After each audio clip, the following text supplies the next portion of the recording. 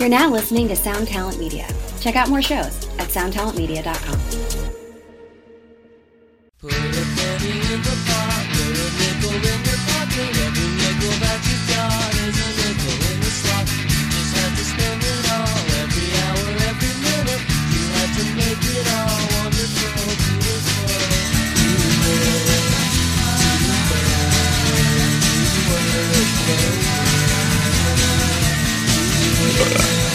There you go.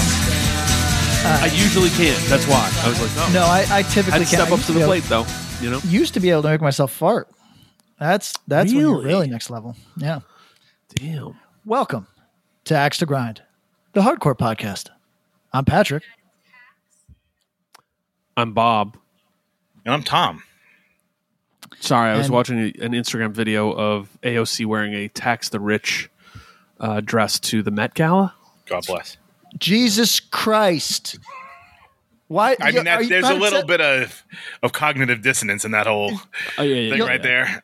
Let me just say the Met Gala is it's a sign that nobody means any of the things they say. I won't go off on one, but basically we all year round I'm looking at my feed that's fuck capitalism, late stage capitalism. The Met Gala is the most perfect example of it's disgusting. Yes.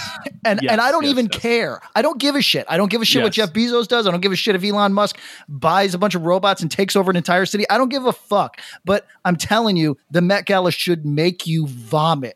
So fuck everybody. Fuck AOC. You may.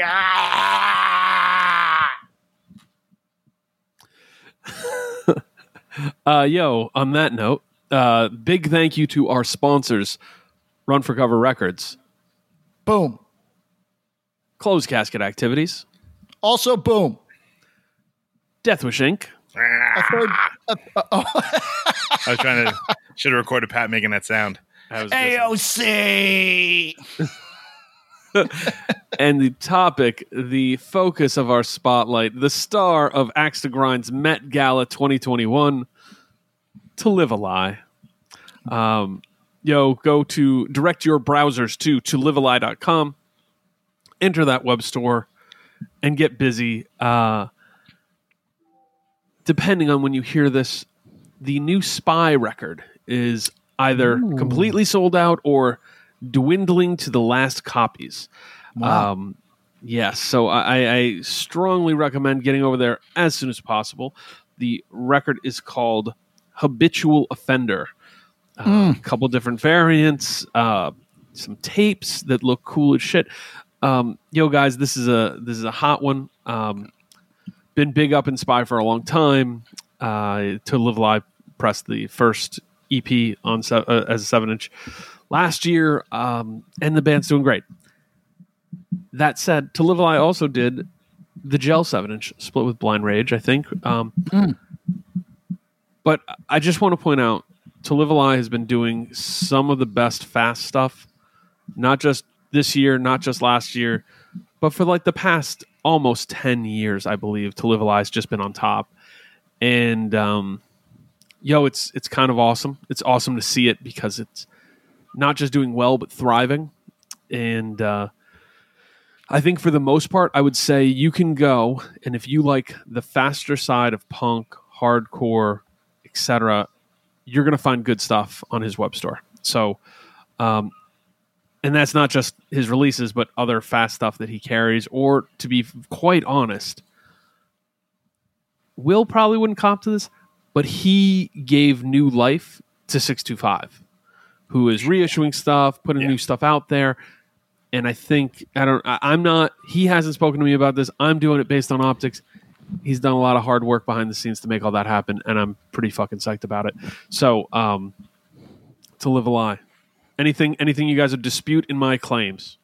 No, I think 625. I mean, this is as an outsider. Yeah. A relative outsider. To me, that was a huge influential thing. Late 90s, 2000s, early late 90s. Yep. You know what I mean? And I think it's back in like the talk in hardcore now. And I don't know. I mean, if you're asking me in like 2012 about 625, well, yeah, here X Max. Here X Max, whatever. You know what I mean? Or whatever. Like, Yeah. oh yeah, I have like a fucking Down in Flames record that he put out or whatever the fuck. Sure. You know what I mean? And I think now it's definitely part of like the talk, which it hadn't been for a very, very long time. Yeah, and I just it's awesome to see it. So shout out to Live a Lie. Go to tolivealie.com, order some stuff, pick up that Spy record, pick up the first one if he even has copies left. Like, yo, his stuff goes quick when it does. So thank you very much to all our sponsors. Thank you for listening. Guys, how you doing? How we feeling today? Doing good. I feel like I just talked to you guys. I know. And I listened to Pat today. Long. Oh yeah, shout out to the return of the return and the exit of what's this it is called? going to ruin my life or something. I don't care if ruins my life. Is that what it is? That sounds right. Yep, probably. Yeah, that sounds right. I can't remember titles. Yeah, neither can Pat, so it's cool. Oh, can I send you both the picture? I didn't. I won't send it. But a friend was listening to the "I Don't Care If This Ruins My Life" podcast. And who's the artist who drew the two of you for your little podcast thing? Oh, you're doing that thing again where you ask me to... Oh, put you on the spot. So a talented artist drew this nice picture. Who didn't get paid enough for that because Probably it's not. flattering. But the friend was like, oh, you know what? Let me fix this. And I was looking at it. I was like, oh, what did he do? And he just took the gray highlighter and went over Patrick's hair. Ooh, Thanks so much. It's pretty good. Pretty good. All right, so Pat, I'm going to ask you a Yeah. question. Yes. You're not going to know the answer to this. Okay. It has nothing to do with your memory. It might just have to do with like your familiarity with the subject.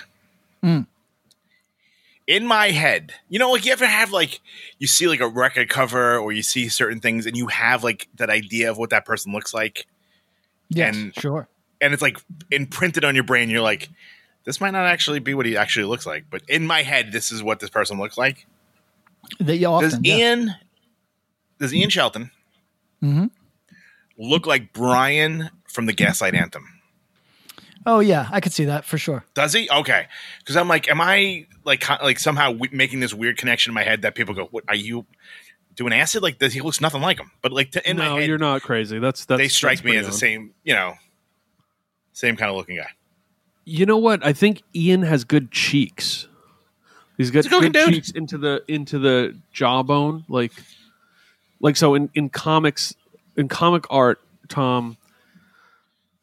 What would you call that, Patrick? When you draw the jaw and then the face, but to give definition to the cheek, you almost do like half of a Y to define Sure. like cheek to a mouth line. You know what I mean? T-zone. Yeah. Oh, there you go. And Ian has a very strong look right there. So good for him. I can't even joke because I've found that everybody takes my jokes more seriously than I do. So every time you're that gonna say some mean shit. yeah, every time I like think I'm being like playful, oh look, I'm just joking with the homies. The homies are resentful for years at a time. You know what I mean? Some people don't know how to joke. Yeah, I'm one of them apparently. I know people that it's like I'd be like, "Hey, fucking nice shirt, jerk," and he'd be like, "Your dad's dead." I'm like, "That's not funny."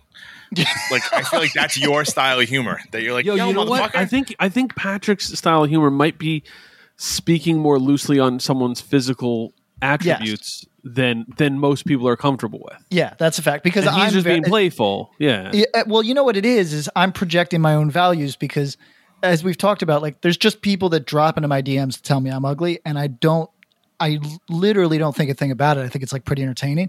And for me, that's normal and I don't mind. But most people, I guess, do not feel that way necessarily. And like physical stuff, like, yeah, I think I told you like Defang, one time he was exercising in my living room and I was like, man, you skipped leg day? And I was obviously joking because Defang is ripped as fuck. But he looked at me like somewhat hurt and he was like, I had an injury a few months ago. And I was like, no, I'm teasing. You're jacked as fuck. Like, it's a joke. But I find that's like But how that's people, a hot button issue for somebody. yeah. True. And like, I won't put him in a situation, but a friend who was secretly not my friend for maybe a year because I said something about his appearance where I was completely joking. He held on to it for a year and was self-conscious about it, really didn't feel good about it. And so I gotta like keep it in mind that like, yes, dude, because appearance is a different new. thing. You don't, come on, dude. Are we really gonna have to teach it? Like, you're 74 years old. You don't know how to talk to people by now? You know what? I think you can go like, I mean, I'd make fun of you for like when you wore like the fucking jumpsuit that still smelled like gasoline when the person died in it. Like, you can just be like, all right, I'm not going to wear that around Tom anymore. But if it's but if you got like a fucked up face, like make your face into dog cookies or whatever, like you'd be like, that's my face. That's all true. But I guess what I'm saying is, like, I take it on face value that every sane person can determine a tone. And you know when you're getting a nasty tone out of somebody, and you know when somebody's joking. But so, for example, I don't know Defang. Yeah. Right? From all accounts, anyone I've ever spoken to has glowing things to say about it. Like, one of the nicest people in hardcore. Like, unbelievably kind guy. He's obviously a very athletic and fit person. Right? Mm-hmm. Those people are crazy. Because it's never enough. Like, that dude will, like, you know, it's not just like he's not doing it like, you know, twice a week. Like, they work out every day. So you saying that is kind of being like, fuck, my quads not like what they like. That's like a big fucking thing. And that's like the equivalent of being like, you know, going to like an overweight person and be like, did you lose weight? Because that could throw somebody into a fucking tizzy. For sure. Or like, yes, I understand. I'm in such a different space where if somebody tells me like, yo, you look weak, it just makes me want to work out. Do you know what I mean? Like, it doesn't make me like feel away. Like so I'm obviously projecting, but I also think that, you know, if people are being honest, they can determine a tone. You know what I mean? But if at that point, Defang and I didn't know each other. We hadn't toured together yet. I don't think at that point. So like, he doesn't know me and he doesn't know how I talk. So like, that's a thing. But athletic folks especially are very like, fuck. Like, they're trying to do everything. And like, even a joke like that, you're, you know, like, oh, maybe I shouldn't have had that cookie yesterday. Or whatever the fuck, you know, like, you just have to, you know. You know what I think part of it is I think when you come being so high and mighty and pretentious. Well, I think when you come from perfect, he's just in a different space, Tom. Whatever, bro. You know what I'm saying, bro? I think part of it is larger family sort of stuff. Like, there's just like a different type of camaraderie. Like, I call my dad names I can't say on this podcast when I see him. You know what I mean? Like I'll just see him at the airport and I'll start laying into him. You know what I mean? So it's just like a different sort of thing. Not everybody conducts themselves like that. I get it. I just wish that they did, because I don't ever. There's literally I've never said something to someone with the intention of hurting them ever. I've said hurtful things. I recognize that. I'm not stupid, but like, I've never like. That's not in me even to say like an intentionally cutting thing. Maybe when I was in my early 20s, you know what I mean? But it's been a long time. 3 or 4 years at least. Yeah. At least. So we've established that Patrick is a word bully. Yeah. But not on purpose. So don't take it seriously. Just from being in a big family with a dad he calls bad words. That's how we define it. That's right.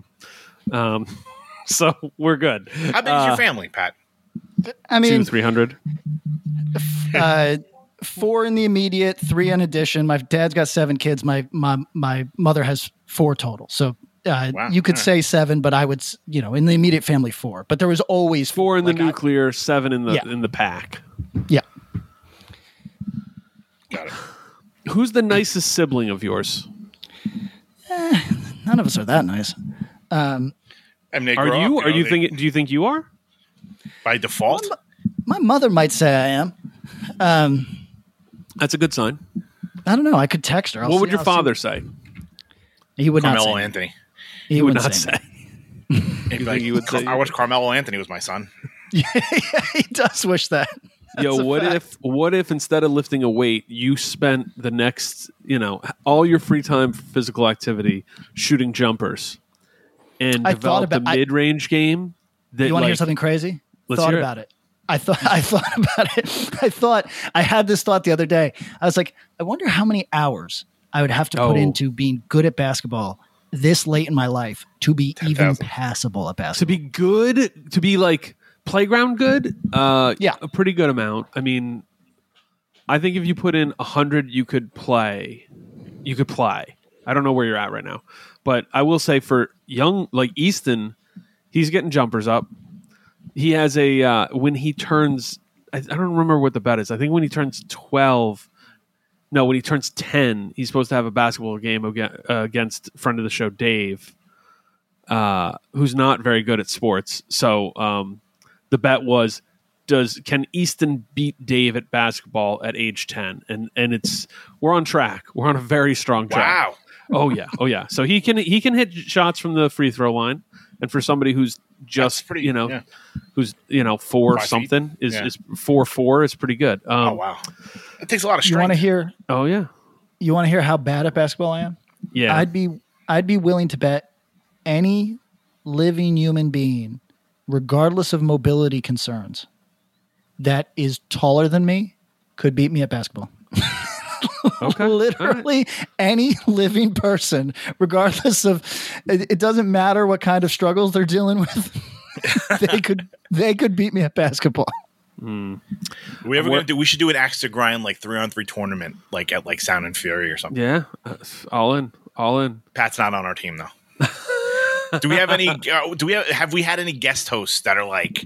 That are I pretty mean, we good. obviously need a point guard because I'm kind of slow. I'm an outside shooter. Bob's tall. He could probably play the inside. I can play inside, but I can slash. I can handle the ball enough. Yeah, but do we I have a need to straight work. point guard like Nah, I'm trying to Dave think. Weinberg?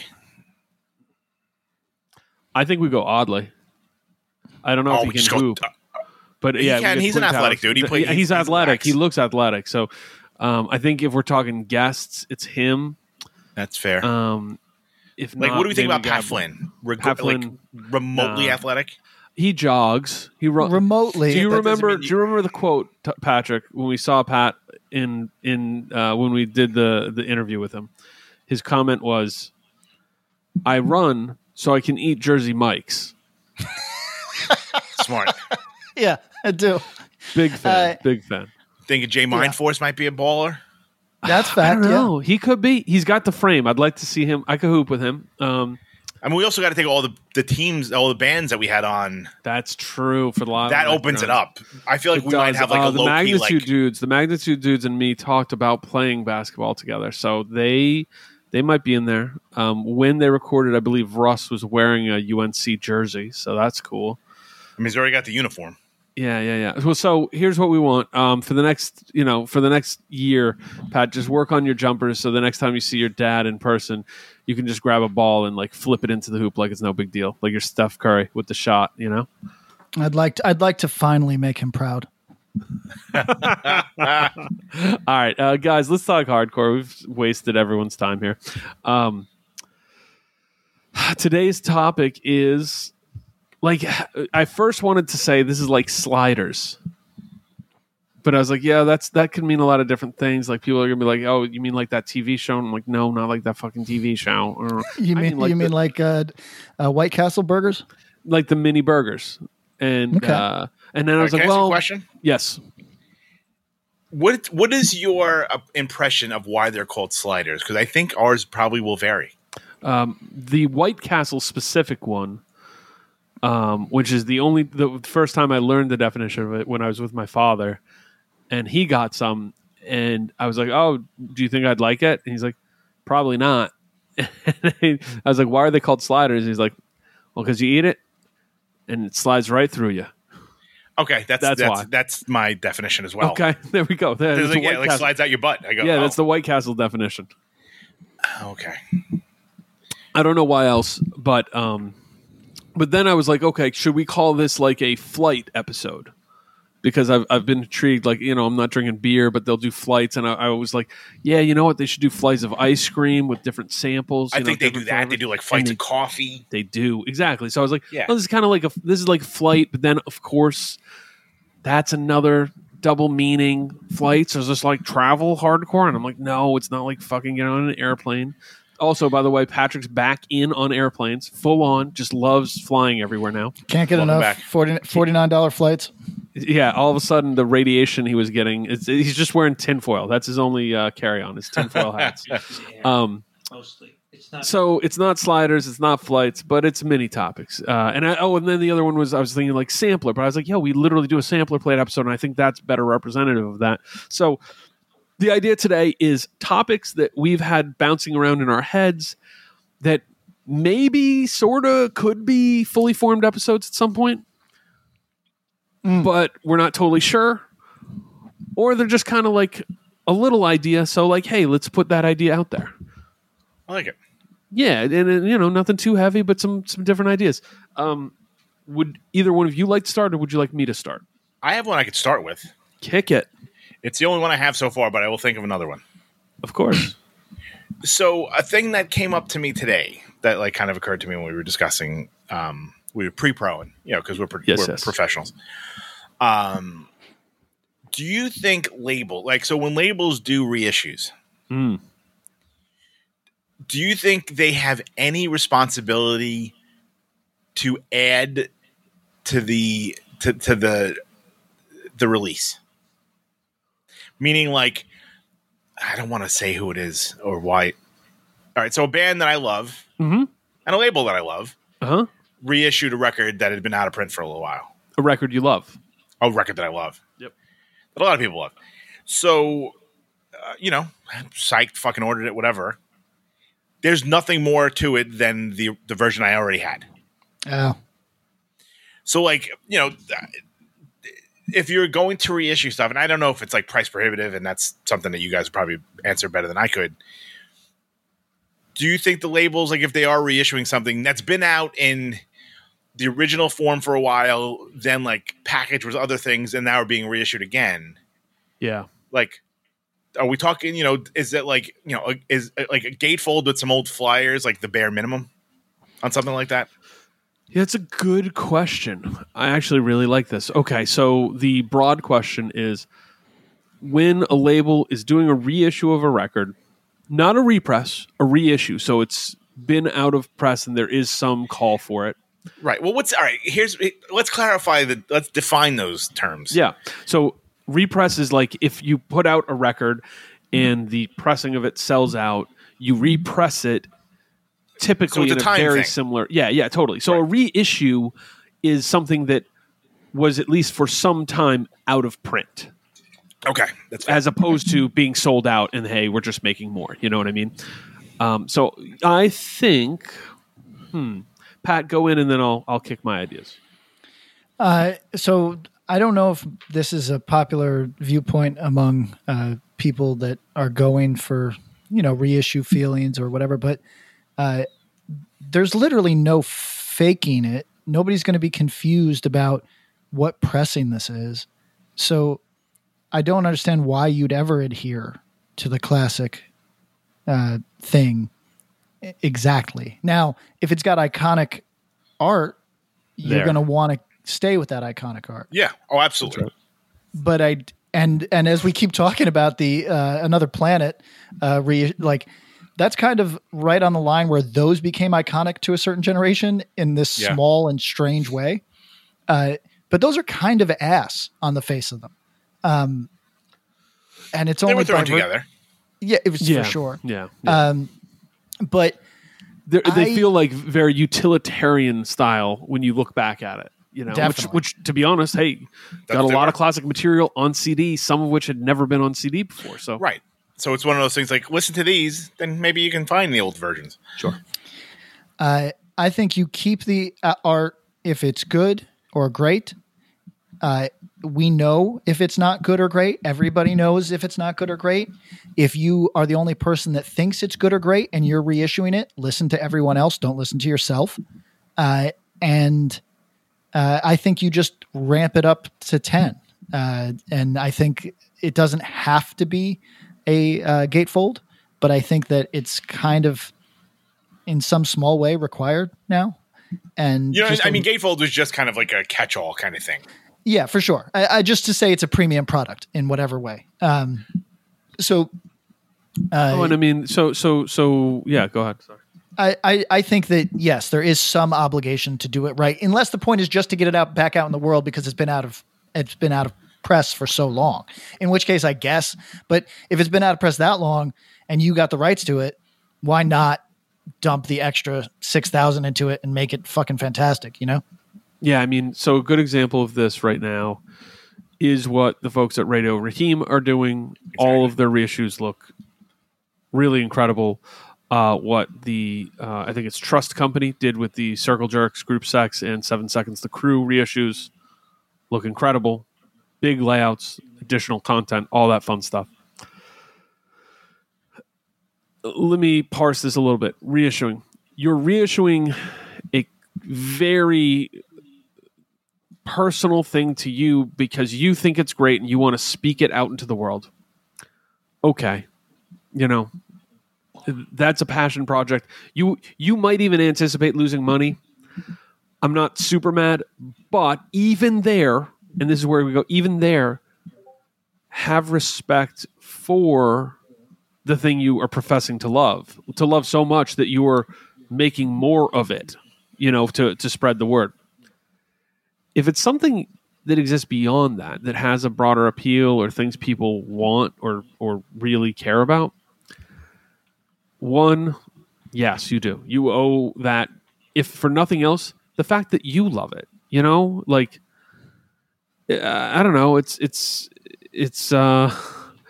you know, if it's something you love, you treat it with respect and dignity, and you want it to be good. You want it to be as good as it was. If you're doing it again, it should be even better. You know, Pat, you made the good point of the art, because I've you know, worked on projects where the original art was not discarded, but discographies did new art. You know what I mean? So it's like, okay, this is a different kind of reissue, not straight reissue. So there's not, but it's like, yo, like the cover of Bringing It Down is kind of perfect for Bringing It Down. So you know, like, right. That's what we want to see. There are things you can do. And it's like, okay, is the art iconic? Most of the times it will be, or it's just, or is it like indelibly attached to something? Yeah. If the answer's even kind of maybe so, don't mess with it, because at the same as much as you're saying you respect and love the music and the record, do the same for the art. And the best stuff I've seen of that are ones that give the whole package the treatment. So the record sounds good. If it's been, you know, maybe make sure it sounds good, pressed on high quality stuff. Yo, go into the art catalog. If that's a gatefold, great. Do a pull-out sleeve with sketches of the album cover, whatever it is. If we're reissuing stuff in 2021, if we're actually putting something onto physical vinyl or whatever it is, we're using the resources, we better fucking make it look good. You know what I mean? And not to say this, like, the things look bad. No, but if it's just straight, it's like, oh, okay. I mean, like, for example, how many times has Start Today been repressed? Oh, I mean, yeah, I mean, this is a hypothetical. I mean, you don't have, yeah. I mean, but I'm saying 30, 40, I mean, a lot. Nothing's changed except the color. Yep. Color of the vinyl a few times. You know what I'm saying? So, like, people will buy it. So it's one of those things that's kind of like, it's almost, I mean, I'll put it out there. You can just throw it out there. People are going to buy the shit. You're going to sell out of them regardless. That's true. Or do you want to make it like a fucking collector's item? And, you know, like, I would love for the next pressing of Start Today to be like, oh shit, it comes with a little zine, or it comes with like something that's more, you know, of the time, because I mean, it's all based on nostalgia. Sure. If you're going to do that, like, go full bore. Well, now, so here's the one thing I'll say is that a record like Start Today, this is the interesting part. This isn't, you know, airing out dirty laundry. This is just, I've fucking been around and seen enough. They did a final pressing of a bunch of the Rev classics in the early 2000s. And it was essentially to run out the print. Running out the print means that when you order jackets for a record, sometimes they'll be like, hey, it's just significantly more cost effective to run off 10,000 jackets than it is 5,000, like cost effective, you know, and even more so small numbers. Like the cost of printing 3,000 covers is nominal compared to is nominally more than the cost of printing 1,000 covers. Sure. So if you know you're going to sell it, you go, all right, I'll print and even smaller range. Like I've done records where I printed 1,000 LP jackets and only pressed 500 copies. Because if you have to ditch the record covers, hence the Rev HQ mail order, folks. Everybody who's boy. man, they send covers in them. Yeah, because it's just cardboard to them, Yeah, it's because they end up with these extra loose sleeves. So those were all run out pressings, basically going, hey, the vinyl market dipped, which it did in the early 2000s, folks. There was a time where Rev stopped pressing vinyl for most of their new releases. right. Which was interesting, and now you see what vinyl is. It's full on. So outside of that, Start Today never went out of press. Hey, you. Do you have any plans this year? How's that going? Did you get 2020? Well, welcome to a brand new podcast called 2020, where myself, Benny Goodman, and my good friends Corey Paisley and Siobhan Cronin from the band Lost Symphony also got 2020. And since the world ended this year, we decided why not just check in with some of our friends in the music industry and see how everyone's doing. We're going to get a candid look at life on and off the stage, as well as the mindset of some of the most successful people in the entertainment industry. New episodes drop every Sunday and Wednesday at 9 p.m. Eastern. And you can listen at 2020-d.com, soundtalentmedia.com, or on your favorite podcast app. And in fact, it's pressed in pretty good quantities because there's always a demand for it at stores. So it's not so much nostalgia, it's discovery core. Just like the Black Flag SST records. Sure. Do you know how many copies of some of those have been pressed? I can't even wager to guess. And every so often they're like, oh, yeah, we'll do, 1,000 on blue or 500 on blue or whatever it is. Yeah. They rarely even announce what those numbers are, if ever. And it just ends up in record stores. Right. But that's cool. Yeah. They just press it because there's demand. So those records never go out of press. That is the exception to the rule, as you're illustrating, Tom. 99% of the time for hardcore records, they go out of press. They're out of press for some time, and demand builds up. And at that point, I 1,000% agree. We're not throwing anyone under the bus here. It's just there are really good examples, and there's a million different little things you can do to make a pressing cool. Whether that's like Pat was saying, the gatefolds, embossed sleeves. I don't know if you guys have ever seen, but I really like the matte glossy stuff where it's like, oh, the band name is in like a gloss and the rest of the cover's matte. Like that stuff's all fun. Like you can do that. I forget the term for it. So somebody who presses records is yelling about that. There's tons of that kind of stuff that you can do that makes it fun. And by the way, if you do that, what happens? The person who was going to pass on it because it was straight repress goes, oh, that's cool. I'll buy that now too. Oh, yeah. Yeah. I mean, it's one of those things like I was going to buy it, whether it was like if they were sending me the fucking record in a Ziploc bag. You know what I'm saying? Like, it's like they had you. Yeah, they had you. Right. It's a record that's that important to a lot of us. So it's like, It's not, and this is no slight, it's just like, I wonder, like, do label, it's like, you get it. You're like, oh, all right, I had this already. It's like it's just a newer version of the one I already had. Like I love like the random like the accoutrement, as they say, that like like Radio Raheem does or whoever like that. It's kind of like this is fucking awesome. Like even like our buddy Justin with Closed Casket, like he reissued the Indecision Most Precious Blood record. Yep. Like and he could have done a regular fucking just like because that was out of print for fucking 20 years. Yep. He could have done whatever. Of course. But like he got old photos together, new photos and flyers and this and that, you know what I mean? Like, and like, it adds to the value of the piece of art that you're buying. So we sing praises of all the label friends that we have who do this stuff. But like Justin's a great example. To be honest, Trey and the folks at Deathwish, like when they did the Resurrection discography. Yes, exactly. Like, they really pieced it together. They wanted it to not just be like, hey, here it is. They had the LP remixed and remastered because it always sounded like garbage. It was all pieces of things that I already had. Right. And I bought it again. But they put it together in a nice package. Right. Justin, I'll speak to this directly because we've had several conversations about this, about things he has done and things he hasn't done yet. He isn't going to do it unless he has a good idea of how to do it. that's a great sign. If, and maybe a good cheat code, if for some reason you find yourself in the spot, or even you're just putting out a record, don't do it unless you can think of the cool way that you're going to do it, and you know how to do that, and you can afford to do that, and all those things. It's worth the effort to make it cool. Yes. What's the coolest record that you've put out, Tom?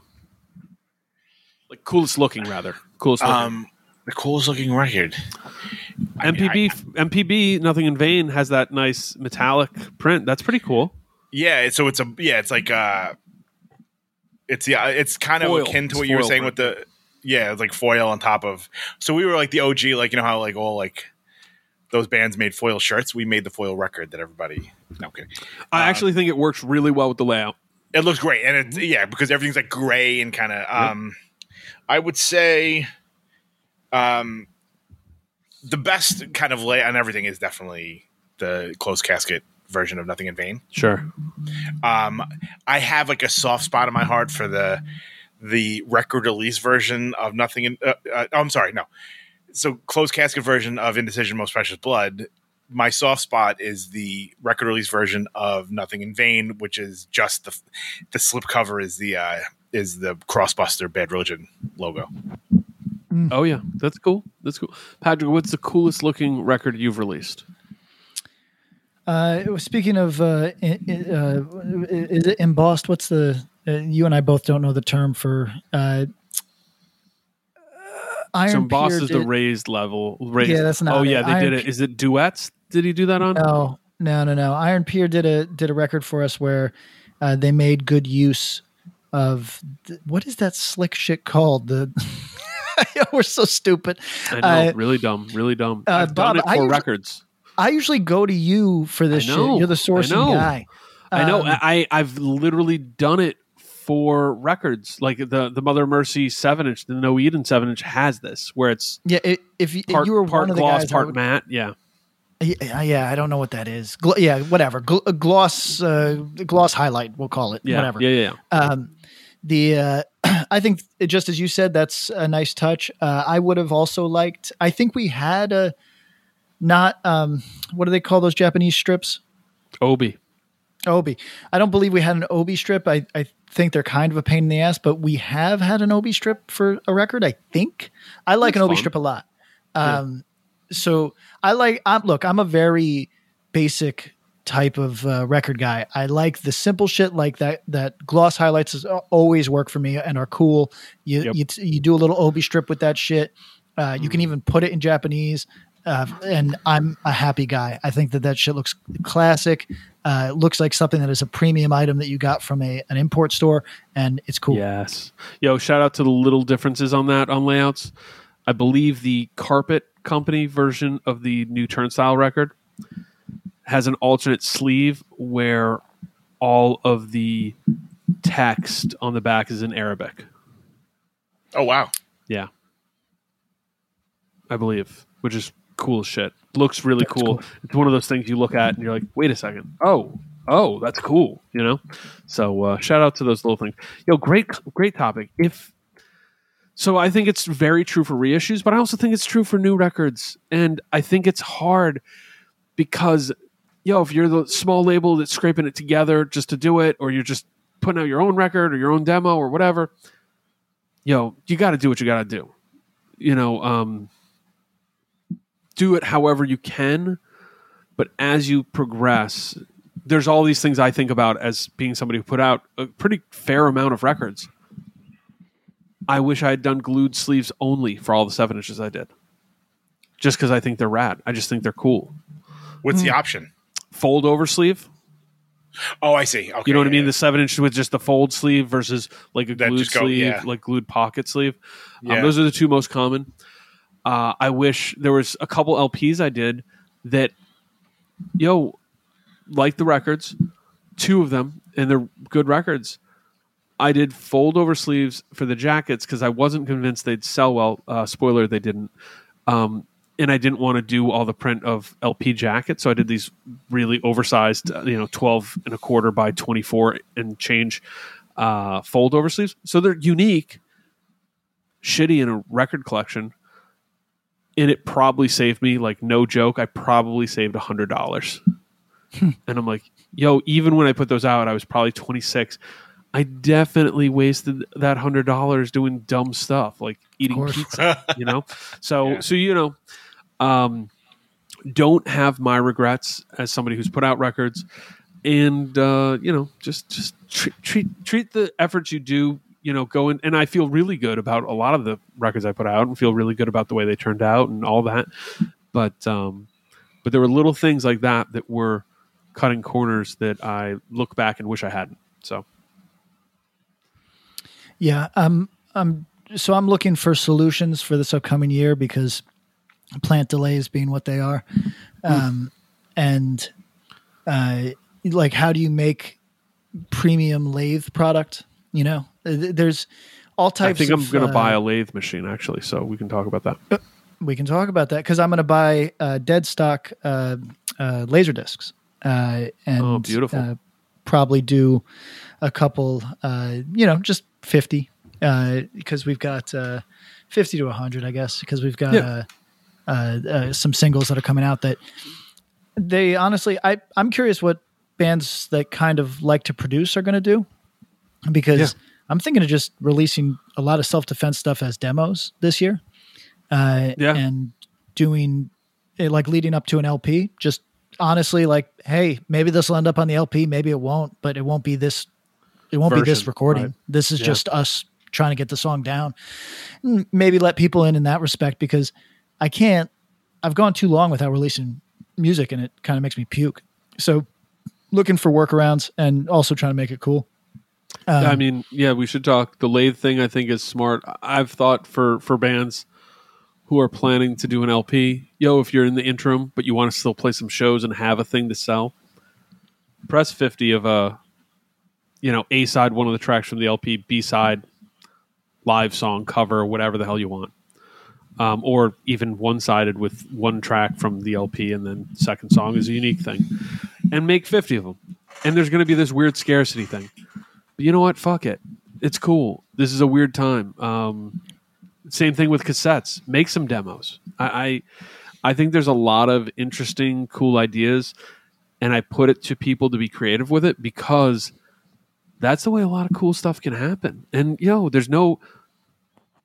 Despite us being a podcast that talks about form, and we're basically saying, don't put out reissues unless they look good, you know what I mean? And we're not being dicks. But, like, end of the day, there are no rules to this shit. So you want to put out a cassette? Fucking do it. You want to put out 5 cassettes next year? Fucking do it. And if you do it, if you make it look cool, it will be cool. That's all there is to it. There you go. Tom, I loved your topic. Thank you. Thank you. Yeah, it was just something that occurred to me because I was like, I've also started like really kind of trying to get in with Discogs. Oh, okay. Because I buy, like, not that I'm selling anything, but just like keep track of everything. Yo, I need to do that. Dude, it's a fucking nightmare. Is it? Oh. Well, no, it's not. But like when you don't do it regularly, it's a pain in the ass. Sure. Yeah. And also, like, so not everyone has a. I usually use the barcode on the back. Smart. That you can find, But not everything has it. Not everyone has it. And as a colorblind human being, when it asks you what version you have, and you go, you struggle. This could be orange. This could be light red. You got to take a photo and send it to us. Yeah, let us be your colorblind crutch. Guide dogs? Yeah, fuck yeah. Yeah. We're in. Yeah, I mean, to me, I don't really give a fuck. It's like, oh, this one's worth 35 and the other one's worth 28. I don't give a shit. Like, just so I know what I have.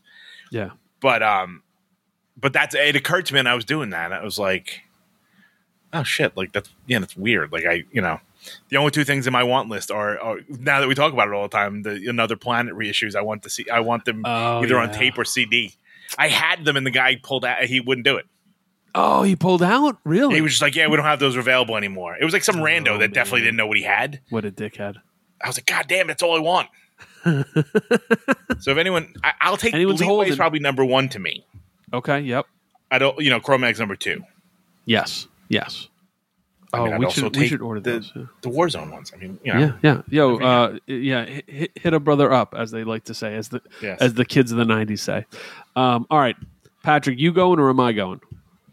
I got one that might not have that long legs, so we can give it a little what we can right now.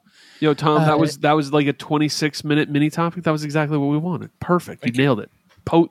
Hit the post. Did my homework. Okay. So I got some This is gonna be COVID. 26 minutes. I got some COVID protocols sent to me for tours. Okay. Are you guys interested at all? Very. Yes.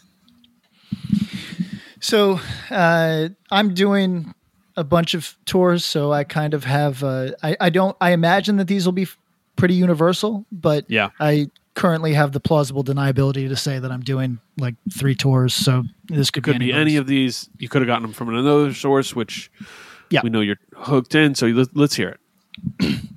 Okay, so basically, you're going to need a vaccination card, photocopy acceptable, and so un-American. Let me just read some of it because I don't think I'm talking out of school. American bullshit.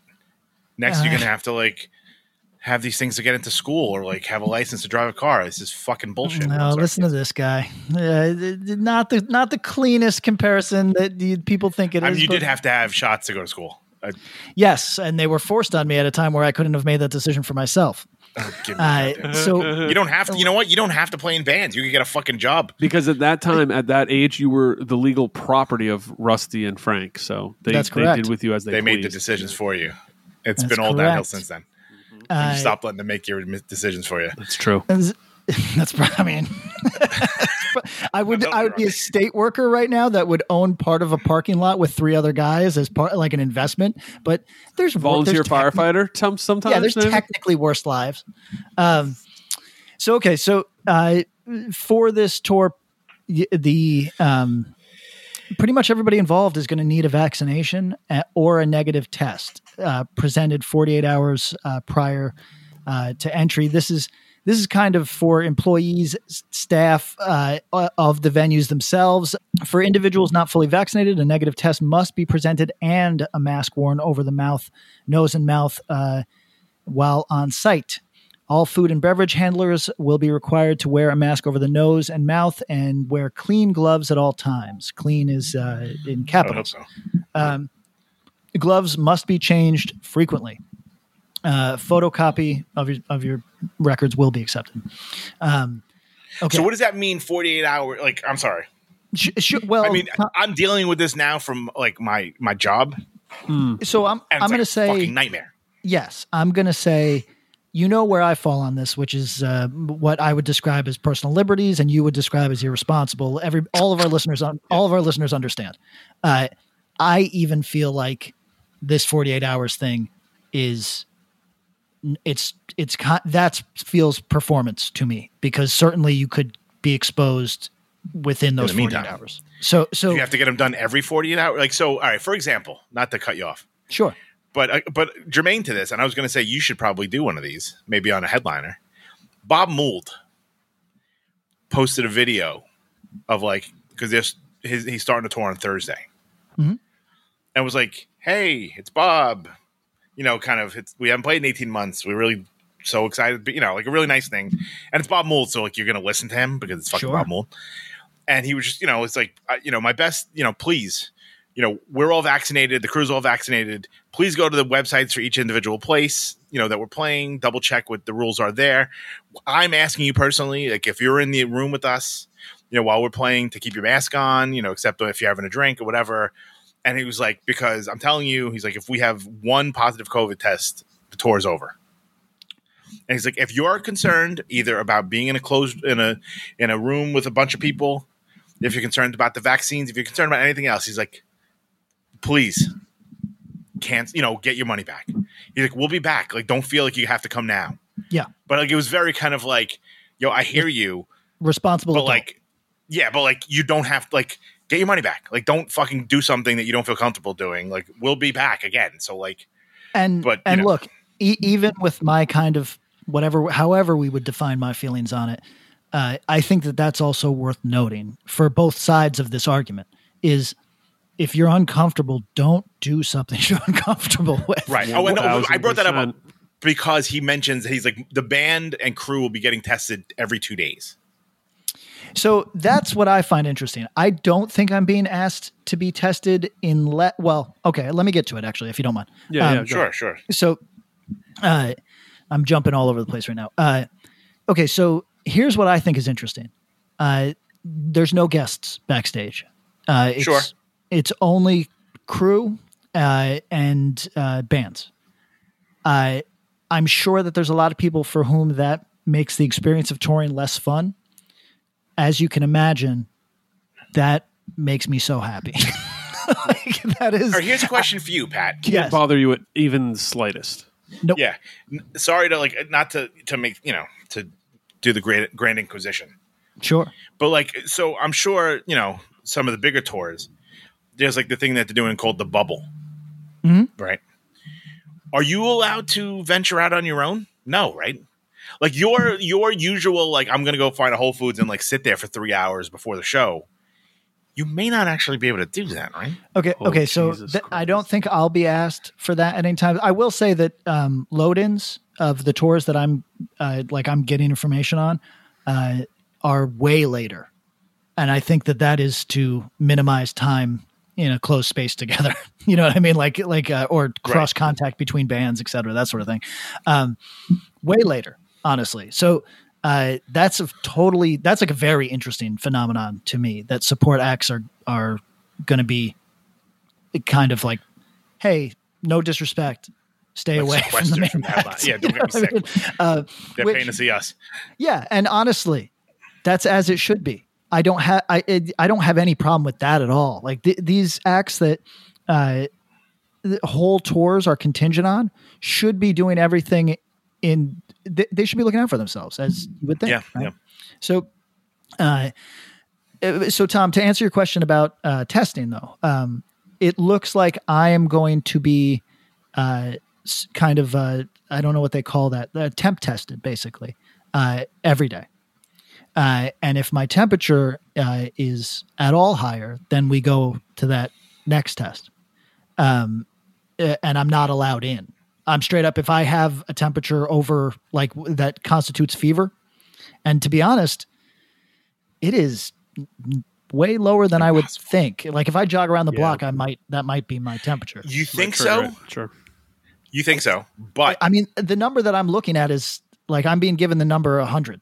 I bet I could get my fucking temperature to 100. There were a few times this summer that I went to work that, I'd probably walk 3 or 4 blocks from the train in 95-degree weather.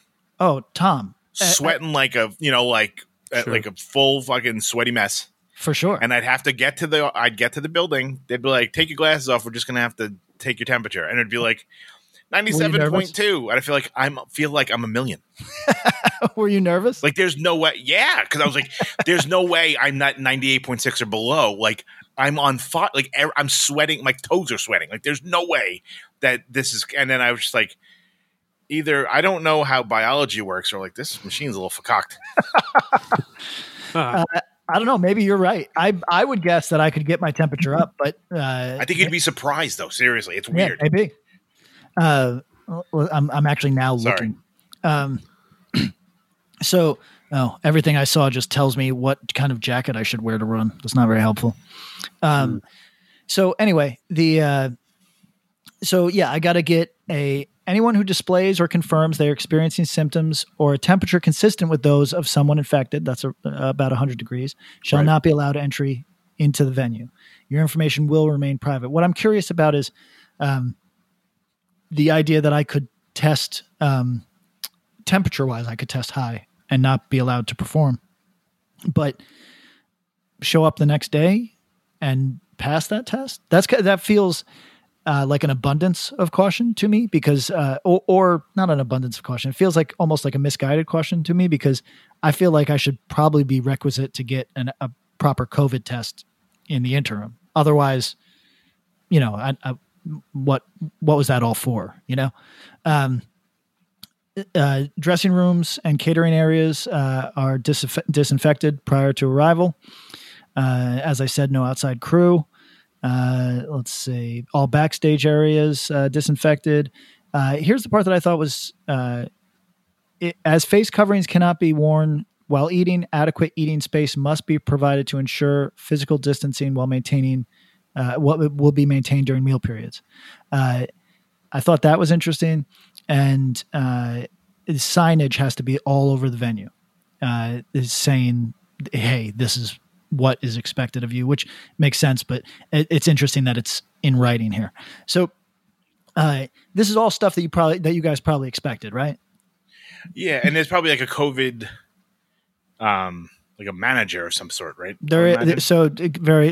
Tom, you're playing like you don't know, but it's called a COVID compliance officer, and that's what it was. Yes. Wow, good old CCO. Yeah, it's a CCO. Will be on, I guess, every major tour.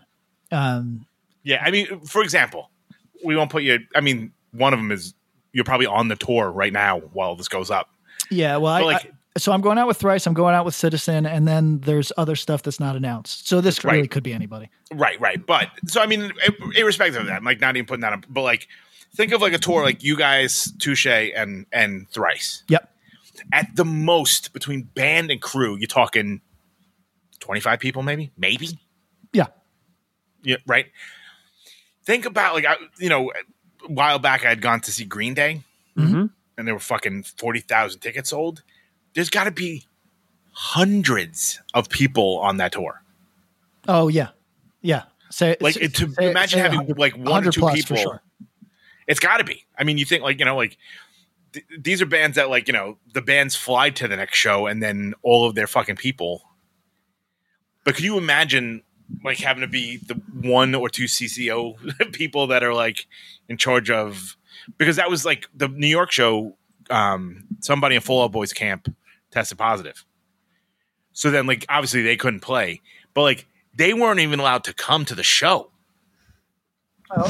Yeah. It's outdoors. Like they can't, I mean, like if you're not the person that was sick and you tested negative, like you weren't even allowed anywhere near the fucking building.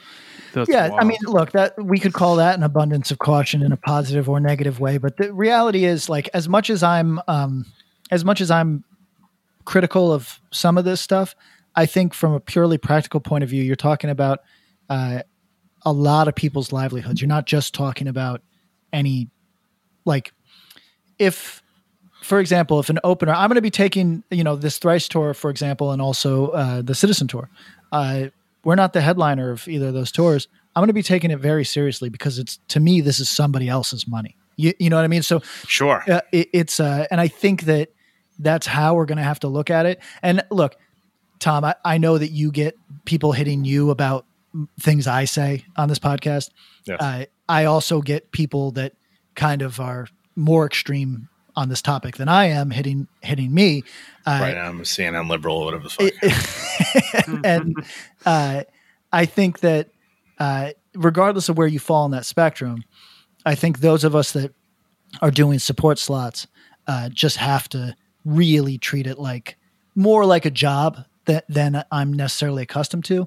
But I'm not mad at that because this is really headliner livelihood stuff. Right. Yeah. And like adult money. Yeah. Yeah. So I'm not mad at any bands that I'm like, at least the COVID protocols that I've been sent so far are, to my eye, not unreasonable. Even if I wouldn't, even if they wouldn't be how I'd conduct myself, I'd still go, well, I mean, I get it. Yeah, but you'd let everyone cough in each other's mouths. But I would. It's fake. I would, but yeah, but it's a little different. That's not for everybody. That's not right. I think you're there's probably a happy medium somewhere in there, but yeah, I don't know. I thought that I think that trying to figure this out, threading this particular needle, is super interesting for this moment. I think that a lot of the smaller acts that kind of are getting support opportunities at this moment are going to be looking at a lot of this stuff. And I also wonder how kind of very basement or VFW style acts are going to be handling this, because I think it's fine for someone like me to say, hey, each one of these people is accountable to themselves and only themselves. If you feel uncomfortable going to a show, don't go to a show. But you really don't want to be the person that caused other people to be sick. You know what I mean? Like, no matter how you feel about whatever, you don't want to get other people sick. So I don't know. I don't know how you fellas feel about this, but everything that I just read felt pretty reasonable. Sure. Sounds reasonable. I largely think we're in a space where, caution to abundance of caution is a range, right? And you boiled it down correctly when you said that for some people this is livelihood. And I'm not talking about the bands per se, but obviously they're in that group. But there's people who are out on the road as tour managers or whatever. Front of house, anybody. I mean, it's a lot of people. Venue staff, all that. Well, hey friends, my name is Zach Lupiton. You may know me from the band Dust Bowl Revival, but I also host a music discovery podcast called The Show on the Road. For the last 5 seasons, I've been able to dive deep and have intimate chats with folks like the Lumineers, Ani DeFranco, Wolfpack, Keb Mo, Lake Street Dive, Bela Fleck, and more. So guess what? After 150 conversations with some of my favorite songwriters from around the world, we are bringing brand new episodes to the Osiris Network. New interviews and intimate acoustic performances will be coming at you this summer. And which episodes are coming next, you ask?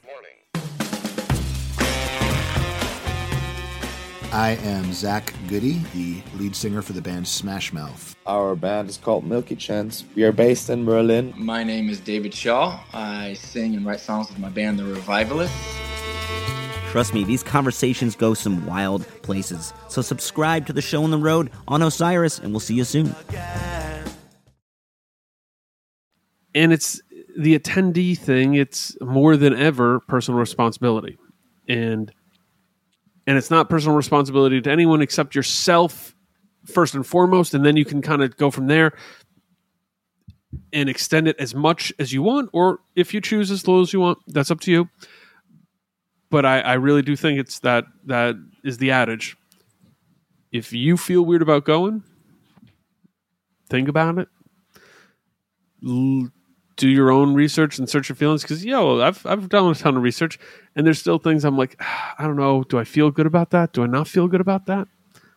And you find your truth in this shit. So go for that. Here's my question, though. Yeah. Now, it's obviously it's your choice if you want to go, if you don't want to go. Mm-hmm. But don't you think, like, if there's things put in place that, like, kind of ameliorate some of your concerns? Like, I'm the greater good guy, but, like, for example, right? Probably about a month ago, by the time you hear this, me and my buddy Anthony went to go see Lucy Dacus played Music Hall Williamsburg, right? She was on tour with Bright Eyes, mostly outdoor shows. They were doing some off-night shows indoors. So they're supposed to play Terminal 5. He cancels all indoor shows for the rest of the summer. Right. So she's out on tour, and she's like, well, cool. I'm going to do play the Music Hall Williamsburg. Like, announce on, like, a Thursday for a Sunday night show. You had to, bring proof of full vaccination, and you had to wear a mask inside by the artist's request. Guess what? She sold that show out in like an hour. So, like, and the show itself was so, like, kind of like, it felt more joyous than most things I've been to. Because it felt like, we can, like, kind of, like, everyone's, like, looking out for each other. And, like, you like, it was almost like a relief. That, like, if it wasn't kind of everyone being like, can you, like, wear a mask? Like, Bob Mould is requesting that is saying everyone's got to wear a mask. If it's, like, up to people are shit. And, like, people are not going to do the right thing for other people. But that kind of, I feel like that drags down the whole vibe. Like, I'm less likely to go to a show when I go, well, I don't, like, if not everyone's going to do the right thing, like, then I don't necessarily want to put myself at risk or put someone else at risk or whatever. You know what I mean? Yeah. Yeah. I mean, it's just weird. Like, I mean, Bob Mould, like, You know what? How much it sucks to be in a band and have every fucking person watching you with a mask over their face. That shit sucks. You don't know what's going on. Are you having fun? You hating it? You mouthing along? Do you not know the words? Like, what the fuck's happening? It's not ideal for them either. You're not wrong. But here's the thing. It's like, well, this isn't like a necessary evil right now. Or you fuck off and don't play until next summer when things may be different. And then you don't have to worry about it. Like, you got a choice. Like, there's no one on this in fucking, well, I was going to say on Earth, but there are people on Earth that don't have choices. You have a choice here. Everyone's got a choice. You may not like the choices, but you have a choice. Like, for example, like the Department of Labor is making it like if you have over 100 employees, everyone has to be vaccinated. Like all these different rules that are coming into fruition. Right. Where we'll have come into fruition by now. Like, if you're choosing not to get tested and not to get vaccinated, that's the equivalent of you're resigning. Yeah, right. I mean, right. There's so you have a choice. It sucks. Yes, there's a conversation on how compelled you are or how coerced you are at that moment, and I think it's again like without getting too heavy on this, I think it opens up a lot of doors that people do not want to open up regarding like our responsibilities to each other and how we do not enact those at every other moment of our lives, but we have chosen to right now. I think that there's going to be it's going to open a lot of weird legal doors. Obviously, some of the states are going to push back against that federal law. And I think that there's going to be truly a ton of exemptions. I think the religious exemption part is going to get very strange very quickly. Yeah. I think you'd be surprised though. There's a Supreme Court that says that they can mandate vaccinations. But I mean, I think the religion stuff is different. But you know what though? Then you have other options. You don't have to get vaccinated, but there's other options. Yes, well, that don't rise to resignation. Getting tested every week, while that might be annoying, I think you have that option. Yeah, and to be honest, I think it's a fairly reasonable option given what we're doing. I personally like I was happy to see, even though it doesn't really impact me, I was happy to see in that COVID protocols thing that your medical information is going to be kept secret. And obviously I knew that, but it's nice to read. So should I test positive at work and not be able to go to work? I think in my view, that's all responsible on the part of the job. As long as no information is shared, I think everything is above board. So Tom, I'm actually with you on this. I think that testing is completely appropriate. You do have an option. You don't have to get vaccinated. So I guess I'm team Tom. It's a pain in the balls. It's not the best. No, it's unpleasant, but it is what it is. But if you don't choose either of those options, then the option is not great. That's the way it is. Well, I don't know. You guys tell me, and Bob, I'm curious to hear if you've got a strong feeling on this one way or the other. But tell me if I'm wrong. Like, there's no religious exemption that I'm aware of for getting tested. You know what I mean? Right. I can imagine that there is. I would imagine that if you are a Christian Scientist, maybe a Jehovah's Witness as well, there's faiths where you could say, this particular type of vaccination is completely outside of what my faith practices, and I'm unwilling to do it. And you can't. Made up thing that was created thousands of years ago. Yeah, I mean, Tom, yes. Tom, don't look to me to try to justify, but my point is that it is an exemption that we allow in these United States. But to my knowledge, I don't know of anybody's God that tells them not to get tested. You know what I'm saying? So I think that, testing is a solution to my eye. Right. And I think that's, I think those are huge outliers. So, but I mean, I think, all right. So you have the option, you got to mask up and get tested. Okay. Well, I'd be curious. Did you guys see there is an airline that is mandating vaccinations, but if you have a religious exemption, you're just on paid leave, maybe indefinitely. So it doesn't feel like the most eloquent solution to me. That's a lot of wasted money.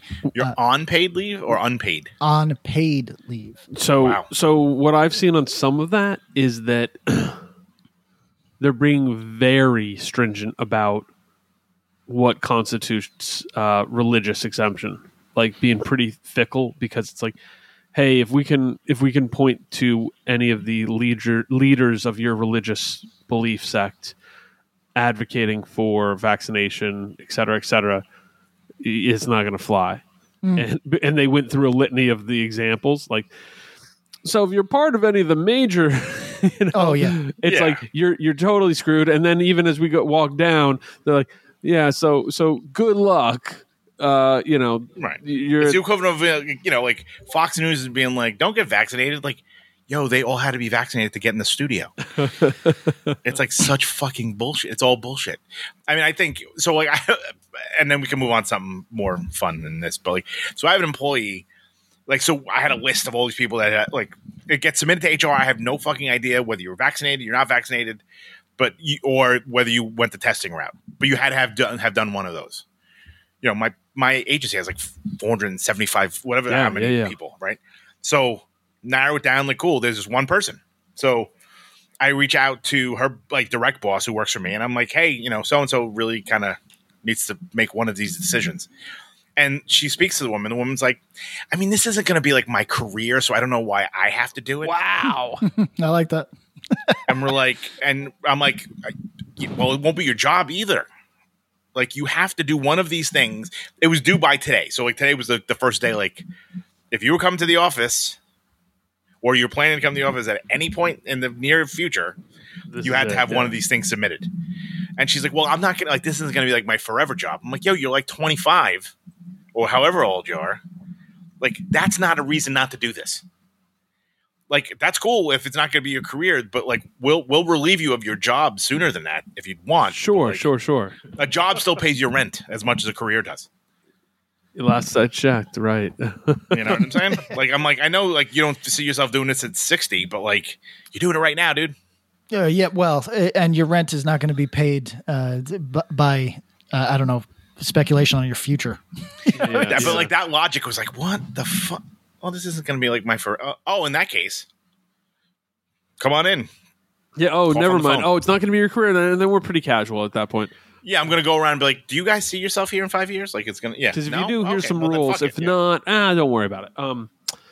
Honestly, it's hard for me to muster strong feelings. I like that there's choice. At this point, I just think people need to be safe for themselves. And I mean, that's speaking pretty selfishly, right? Like, I want people to be safe for themselves.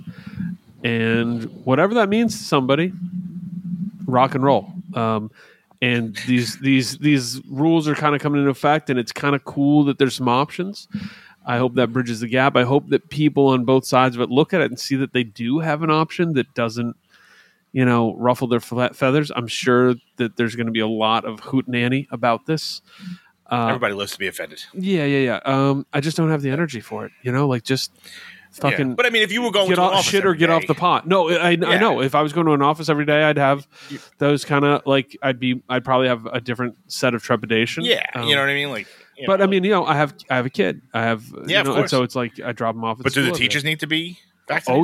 Oh yeah. That's what I'm saying. Like, it's like that ain't just for them. Nope. No. You know what I'm saying? That's for the 7-year-olds in front of them. That's whatever. Exactly however, right. No, it's and it's sort of like.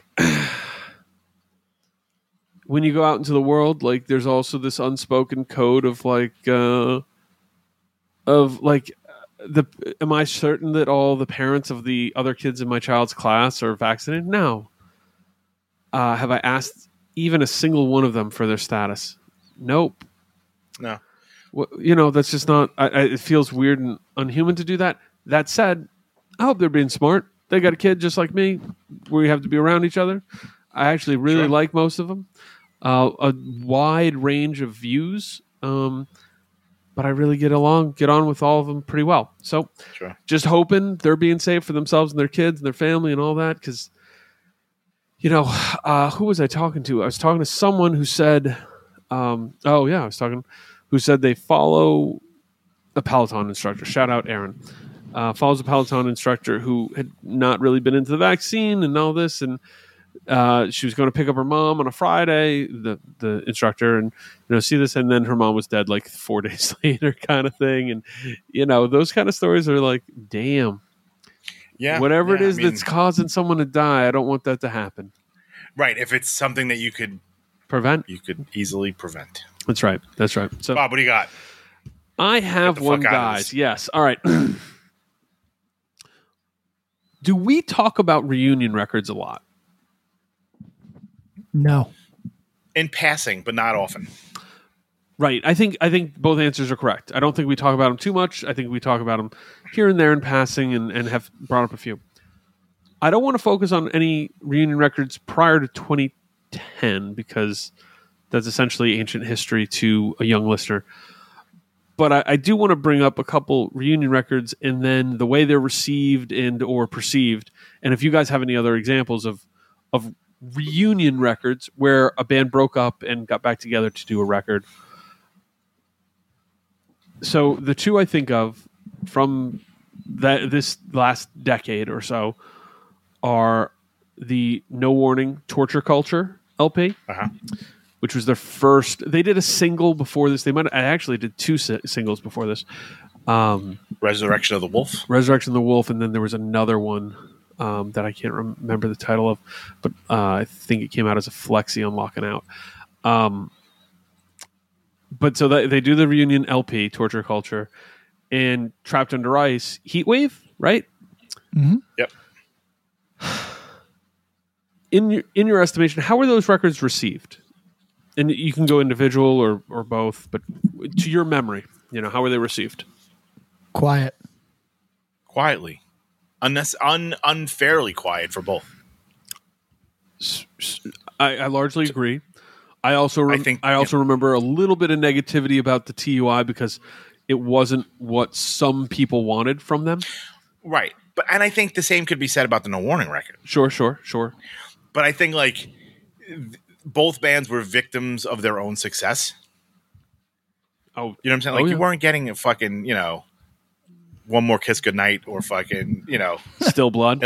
Iller Blood. Yeah, right. You know what I'm saying? You weren't going to get that. They're different people. It's fucking 10 years out. It's not going to be the same.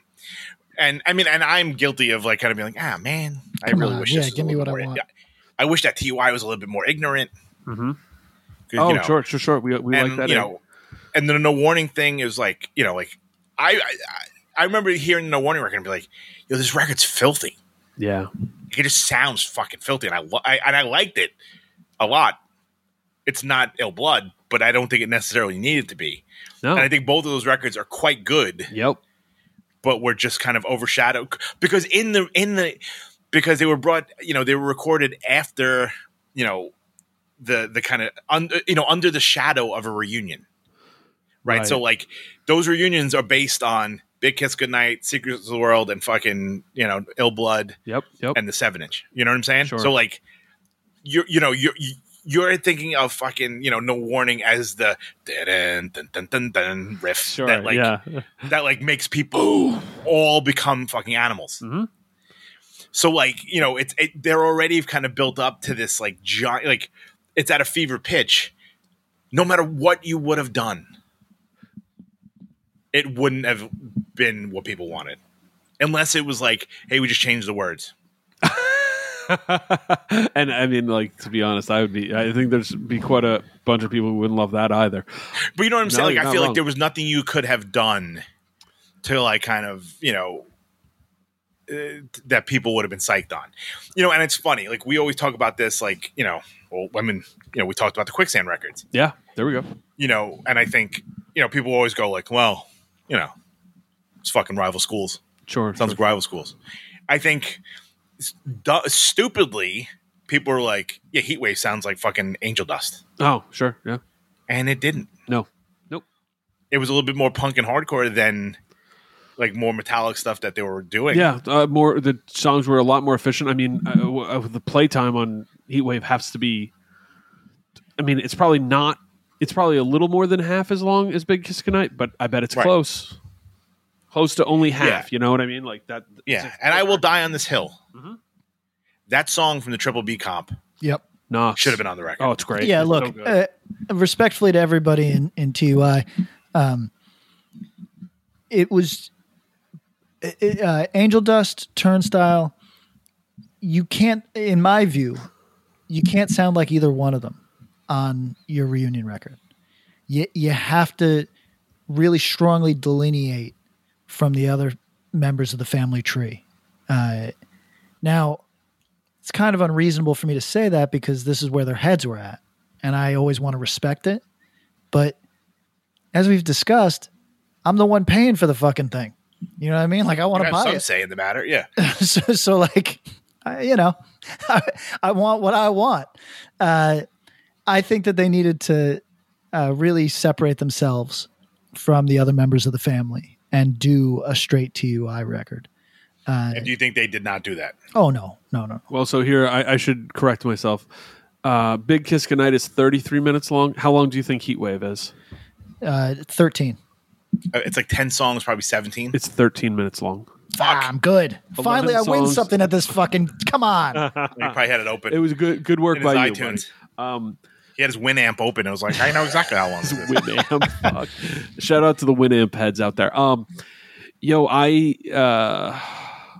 By the way, can somebody point me in the way to make what are MIDI files? I want to make some MIDI files. So somebody hit me with that. To go really old internet on everyone. I think everything that was said was right. I think that Heatwave is a pretty good record. I think Torture Culture is a pretty good record. Both certainly deserve your time and attention if you haven't listened to them. If you haven't listened to them recently, because they both came out some years ago. You know what I mean? Yeah. Torture Culture is... Heatwave is 2017. Torture Culture, I believe, is 2018. 2017 as well. So there you go. Wow, 4 years I know, ago. right? So if you haven't listened to it in a while, give them both a shot. Definitely tracks. That said, I also agree that the TUI record doesn't sound like Angel Dust. I don't think it totally sounds like Turnstile, but they didn't differentiate too much because I think all those fellas kind of fell into this world where they were like, yo, you know what's really fun to do? Write like 1.5 to 2 minute songs that are fun and pretty fast and have some good energy.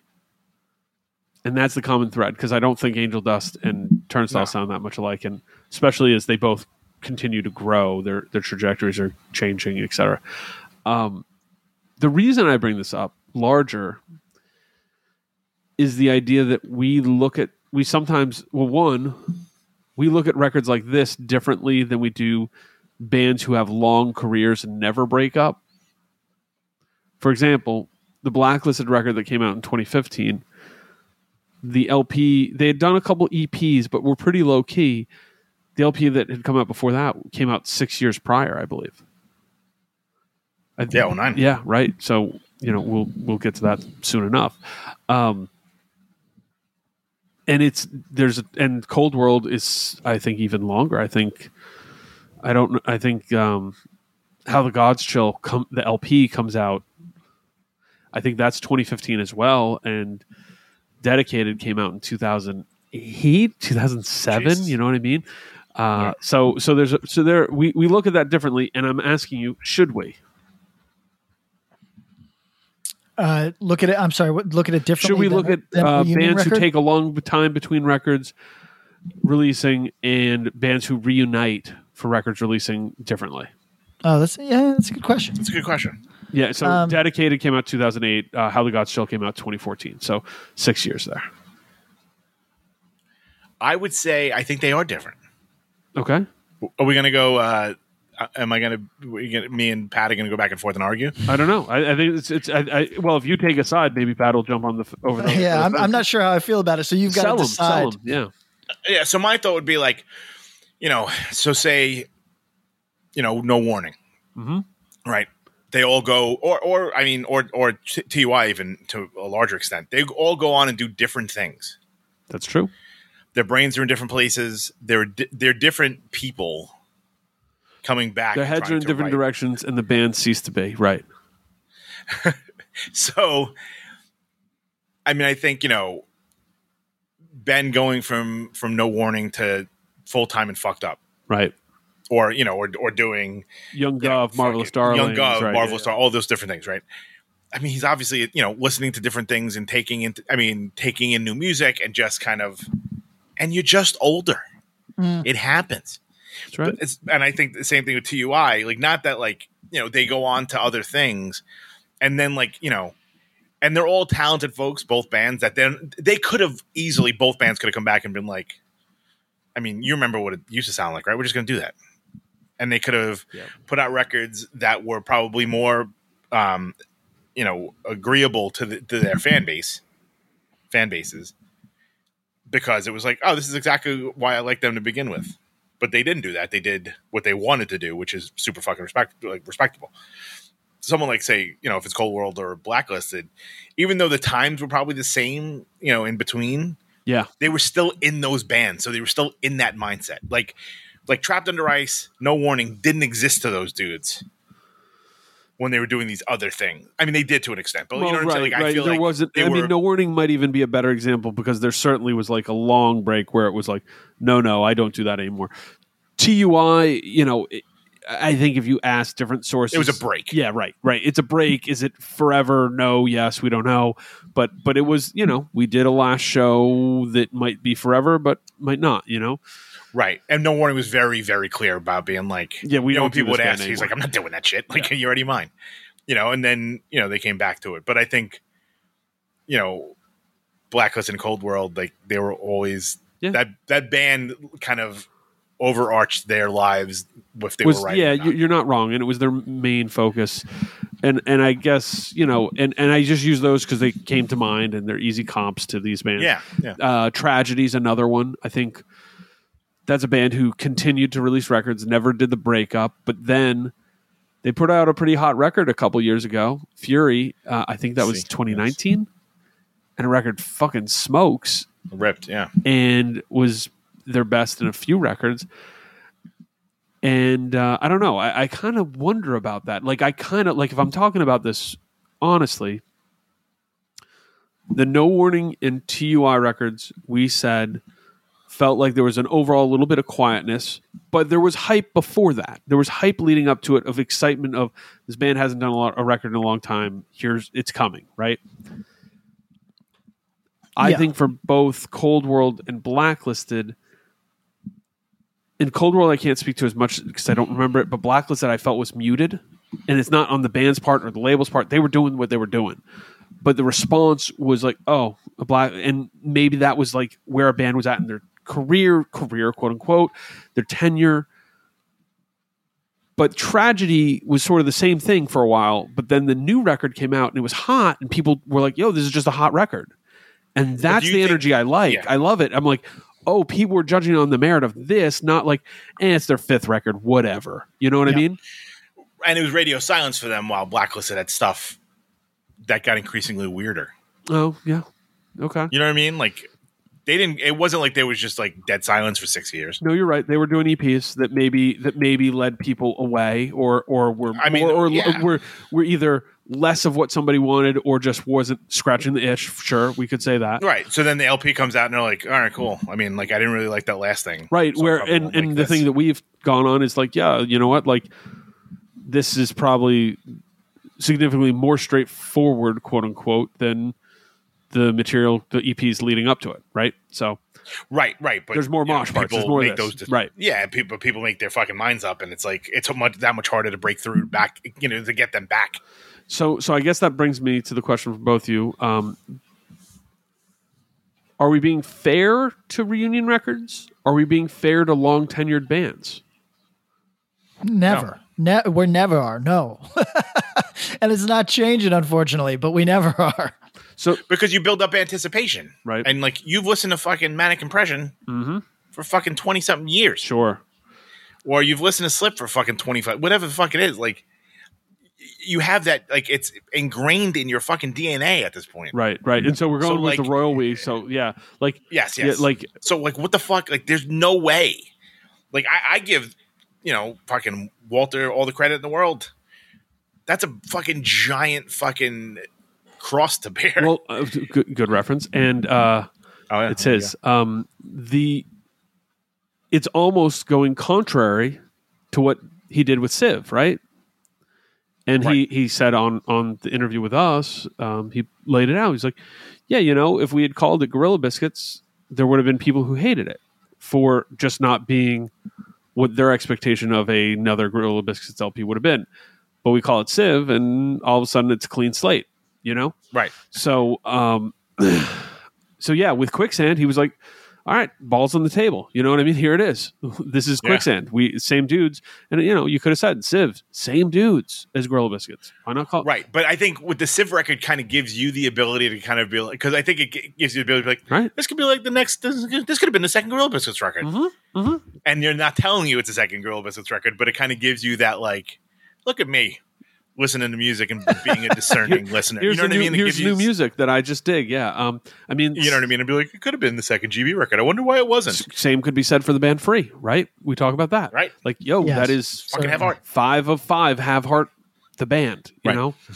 Right. And if Free played a show tomorrow, 100 kids ish, maybe, you know? And it's really, and when you listen to those Free records, like, yeah, this is, how close is it to Have Heart? Are we saying 1 to 1? Is it 1 to 1? It's not far off. Right. No, maybe 1.2 to 1. That's what I'm saying. Right. Yeah. So that's the question is, are we more fair than break it to a question? Are we more fair to the band with the long tenure releasing records and giving it the proper attention, or are we more fair to the band, the reunion band who releases a record and maybe it gets too much scrutiny, despite getting more initial attention, if you will? Ever wonder what a punch from Elton John feels like? Or how you'd cope with having turned down the chance to be in Nirvana? Or what signal Keith Richards gives when he wants you to get the hell out of his hotel room? Fans of Too Much Effing Perspective don't have to wonder, because they've heard these exact stories and a jillion others on our podcast. I'm Alex Hoffman, former tour manager for Radiohead. And I'm musician and comedy writer Alan Keller. On the TMEP show, we get guests like Nancy Wilson from Heart, Jeremiah Freites from the Lumineers, and Modern Family's Julie Bowen to tell us things they may have only shared with their therapist, clergy, or a TMZ stringer. So join us on Too Much Effing Perspective. That's EFFING Perspective. The only podcast you crank up to 11. I mean, if we recently listened to A Year in Hardcore, and I wish that I could remember which sequence of bands it was on our playlist. We went from somebody doing essentially kind of a comeback record of a sort to a hot younger band doing very much the same style. I forget what I'd have to look at the fucking list, but I remember thinking this. I remember thinking this in my mind, going, "Oh, how interesting that people always kind of want the thing that we've talked about this that represents their moment." And even if there's something that sounds completely capable, but it's old, you know? Yeah. So I think we're always unfair to these bands. Like, so Bob, I guess this is all to say, you could ask me, are we unfair to, and I would just go, yep. Well, I know, but that defeats the conversation. So like, that's the question, right? You see what I mean? Right. It's almost like we're unfair to both. Who are we less unfair to? Well, right. So the version is the tenured band who didn't break up, who continues releasing records, even if it's some time in between, enough time that you could have said, hey, they were dormant and weren't doing a lot or weren't releasing new music. But they didn't break up, so it's not coming back, so they don't get that, oh, hey, it's the reunion record thing. Right, so people are nonplussed to those folks. Correct. Or is it the reunion thing, and then you get the perpetual... We don't get the perpetual comparison from... I can answer this. Blacklist's 2015 LP to the 2008 or 2009 LPs. You know what I mean? You don't get that. Whereas with No Warning... there's always the compare back. With TUI, there's always the compare back. With Quicksand, there's always the compare back. With Tragedy, there's not the compare back necessarily. I have a sense that Tom is going to say exactly what I'm thinking. Go ahead, Tom. Go for it, Patty. I talked a lot. No, I talk a lot. What I was going to say is, you do. Yeah. Bob, I think that the reunion band has unfair expectations, and for that reason, we're very unfair to them. And there's no way that they can win. However, but they're given a chance. They're given a chance though. But Tom, here's what I would say. It gets more ears. There's more perk up, obviously, right? But the expectations are impossible. So it's disregarded. Right. But the band that sticks around forever just has a general hand waving away of a malaise. Yeah. There's zero over the hump care, So, like look at Daughters, right? Daughters had a very successful reunion record because it was kind of a perfect moment, and then they delivered on it, right? So satisfied a lot of people in their listenership. If it wasn't exactly what people wanted from them, the expectations would have been impossible and it would have been unfair. They rose to the occasion, and I should say, and this is not to take anything away from them, that you rise to the occasion, but also people have to meet you halfway. So they were fortunate enough that was the case. I think that, maybe this is just my bias because of the situation I'm in my life, which is in long tenured bands at this point. Regaining people's attention when you never stopped playing is a Herculean effort. Yes. So I mean, that's been sick of all's career for the last 20 years. Correct. Yes, absolutely. Here's the thing I want to say though, because you guys are both very kind to Sick of It All. Have they put out a hot record in 20 years? No, which is the hard part. And have they put out serviceable, good records? Yes, certainly, absolutely. certainly. Absolutely. And that's the thing is like, I've tried to frame tragedy here.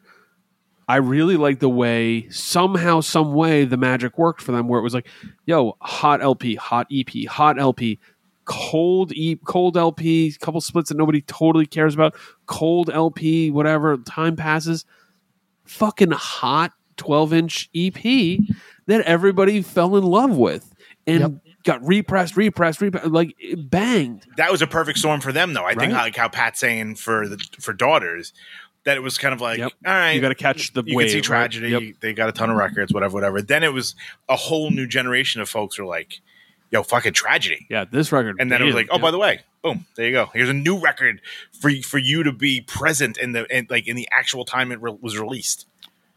Totally agree. So I think the long tenure is harder to regain attention, but the reunion record has so Too many much attention. Unreachable expectations that it's puts that in just as bad a position. Now, I do want to say, if you can make it past reunion record 1, it seems people are always more charitable to the second one. Yes. Always. Now people, always give a little better bit records, more, right? You know what I mean? Yeah, I mean you got the fucking boulder up the hill. That's right. You're up there. It's and like, now you can roll it around. You know what I mean? You're on flat. Yeah. You're on flat I mean, ground. think about like, I know it's before 2010, but I mean, there are legit, like, you could count on two hands the amount of the amount of reunion records that were actually a thing. Oh, sure, for sure. And I think that's being generous. Yeah, 100%. You know what I mean? Like, there's a reason why reunion records get discussed, and Everything Sucks is the first thing that comes up. No, it's because they somehow reunited on their best record. Well, you are in the majority with that opinion, 100%. 100%. I mean, those Lifetime reunion record, those songs go over. Oh, they're some of their just as big almost. 100%. There's some a couple. There's yes, no question. Monday Morning Airport is they're probably their biggest song. I mean, they play as many songs off that as they do. I think the last two LPs. Hello, Beth. Yeah. So I mean, but then there's other bands that were like, I was going to bring up Into Another. Yeah, which that Into Another record from, I guess that's probably 5 or 6 years ago now. 2015. Jesus, 7 years ago, is good. It's just good. And like, I don't even know. Nobody talks about Omens. Fans that like them. Nope.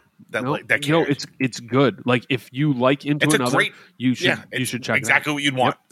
Yep. They didn't go too far afield. They didn't get weird. Like, I mean, they're already weird. Oh, it's what you want. It's a fastball by Into Another. You know what I mean? Yeah, right down the middle of the plate. Yeah. You know what? It's a Nolan Ryan effort.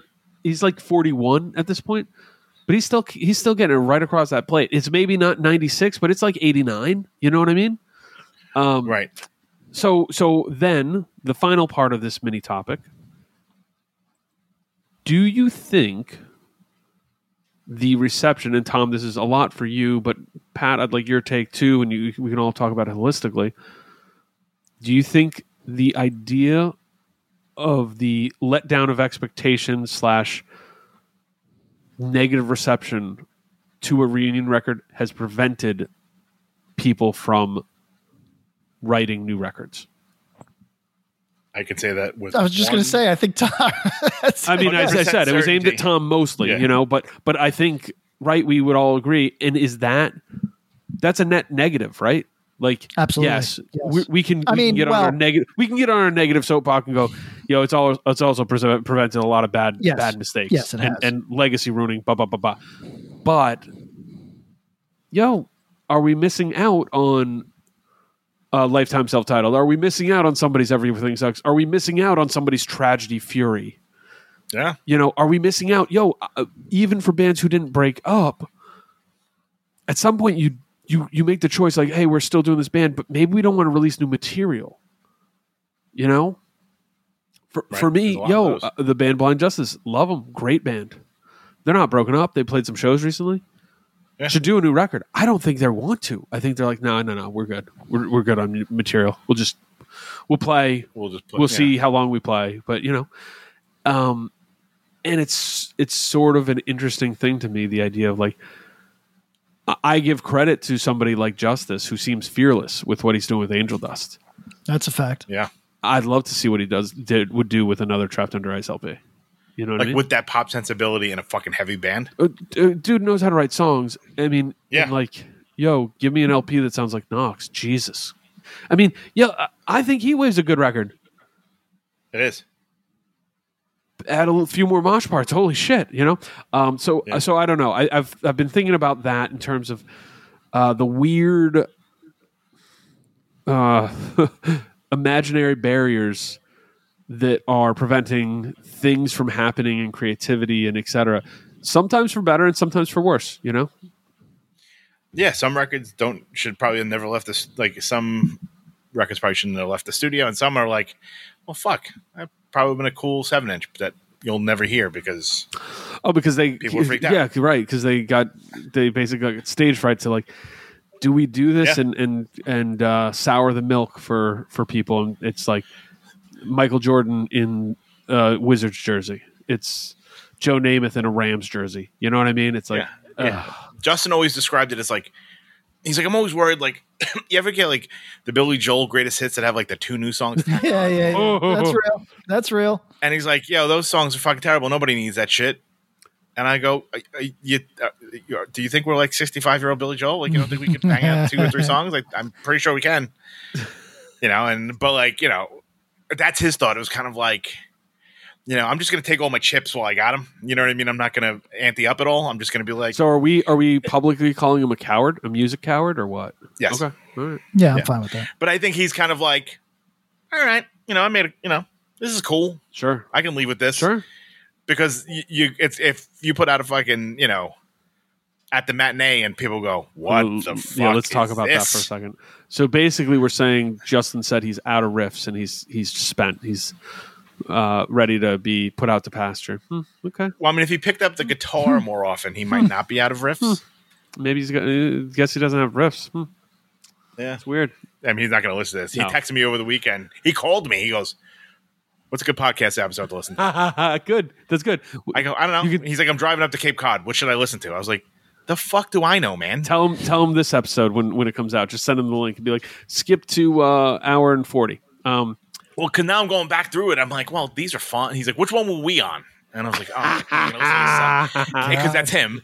And I was like, you know what? I was like, we did one with Walter. He loves Quicksand, loves GB. I'm like, that's a good one. That might be. Yeah, I was like, I thought it was an excellent listen. Yeah.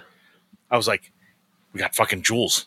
Yeah. From fucking Side by Side. Like to me, you know what I mean? Easy answer for a New York hardcore guy.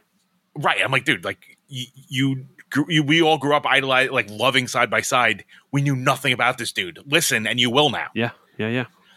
I mean, so I ended up just sending him the Walter episode or whatever. But he's like, "What else?" I'm like, "What do you want me to make you a playlist, there's hours. bro?" Like, just click play. Just press play. Yeah, I'm like, they're all funny. Like Aerosmith says, just press play. Yeah, like I don't know if you have do you have like a I don't even know. Episode?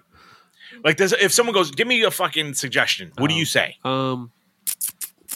Depends on who it is. I wouldn't give Justin a year in hardcore, but like the real nerds about stuff, I tell them to jump into the year in hardcore.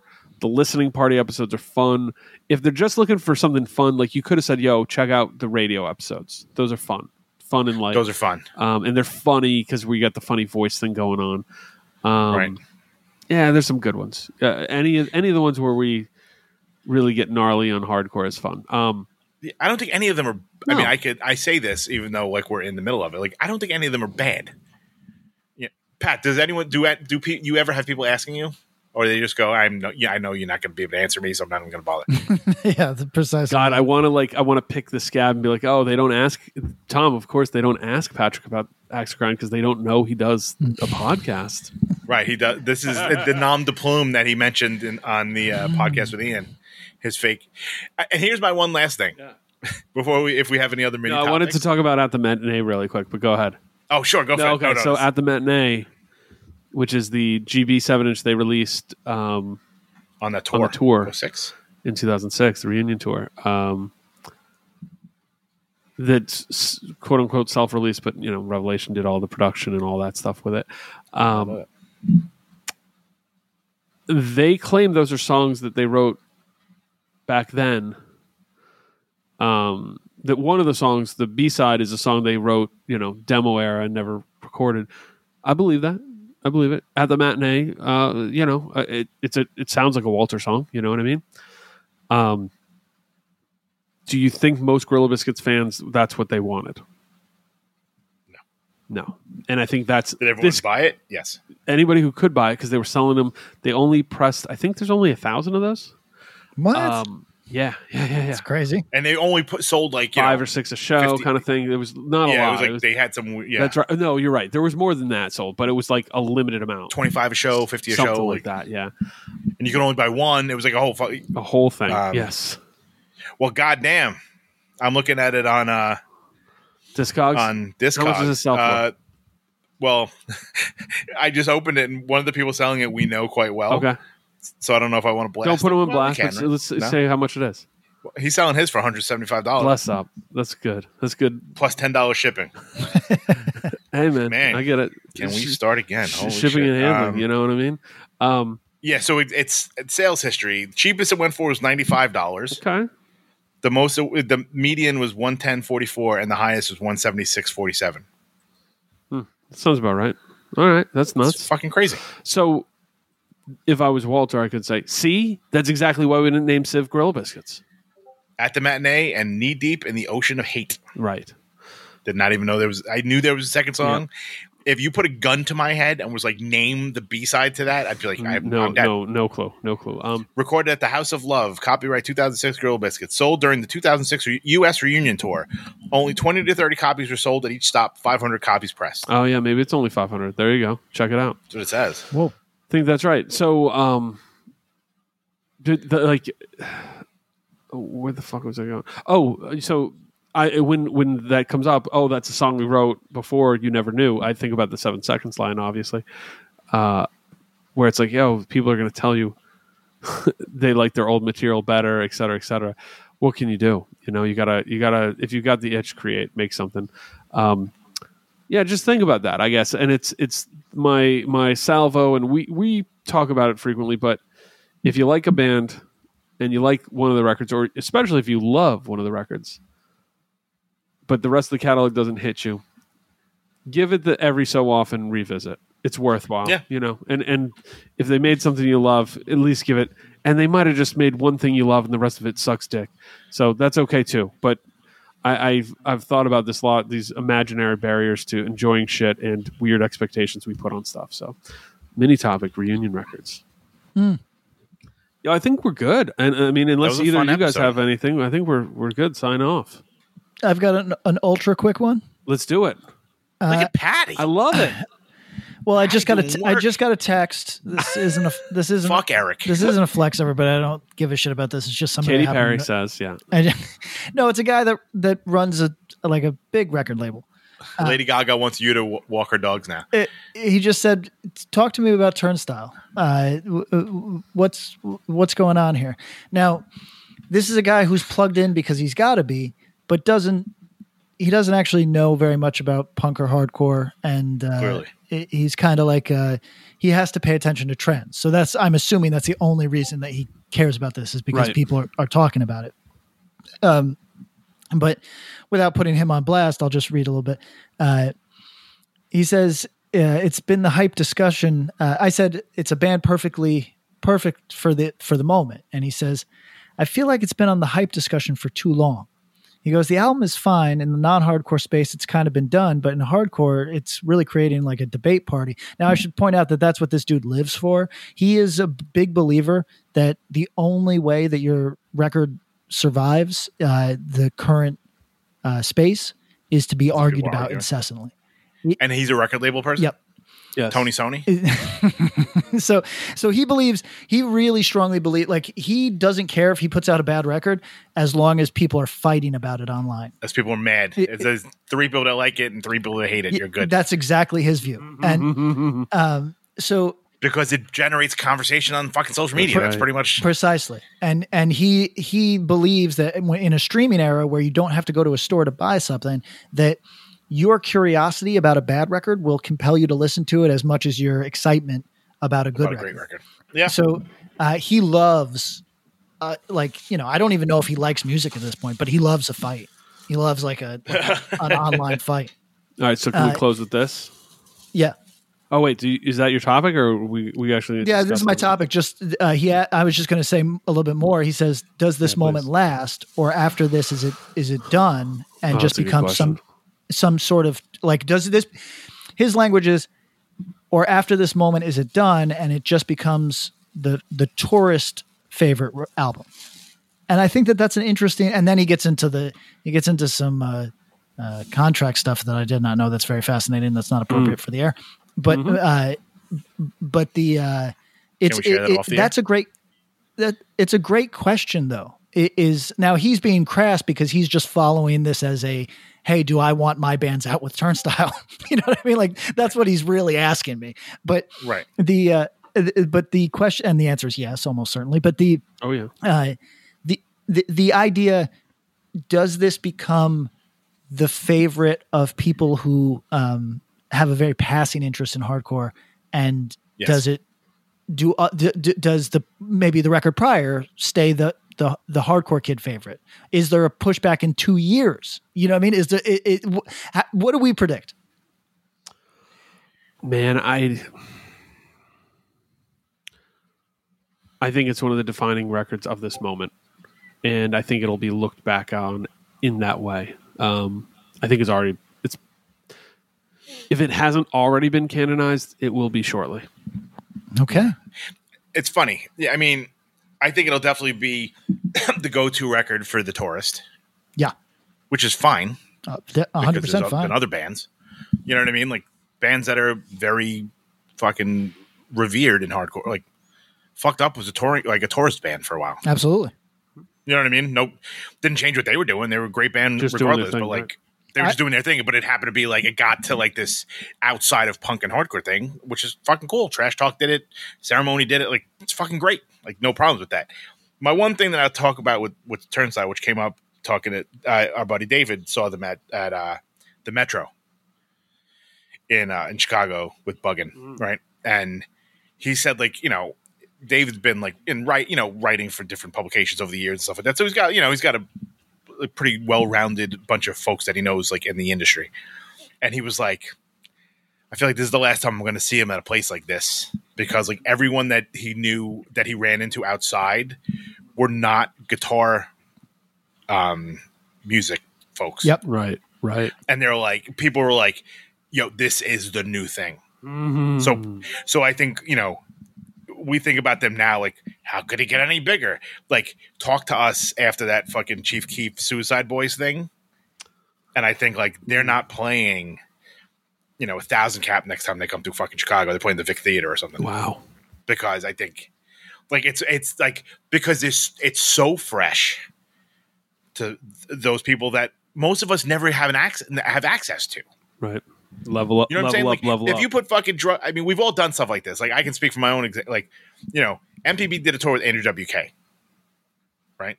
Like, that put people that liked music even liked heavy music, that would have never seen us if we didn't play with them. They're not coming to see us in HopeCon. Yes. But they happen to be at the show and be like, holy fuck, this was great. Like, I had never seen anything like that before. We're a dime a dozen in hardcore, but outside, when people have no fucking idea what we're doing, you're the wildest. Pretty shocking. Yeah. But I mean, kind of now imagine Drug Church gets out a fucking, a good spot on like a fucking amphitheater tour and you're playing in front of fucking Blink-182 or something.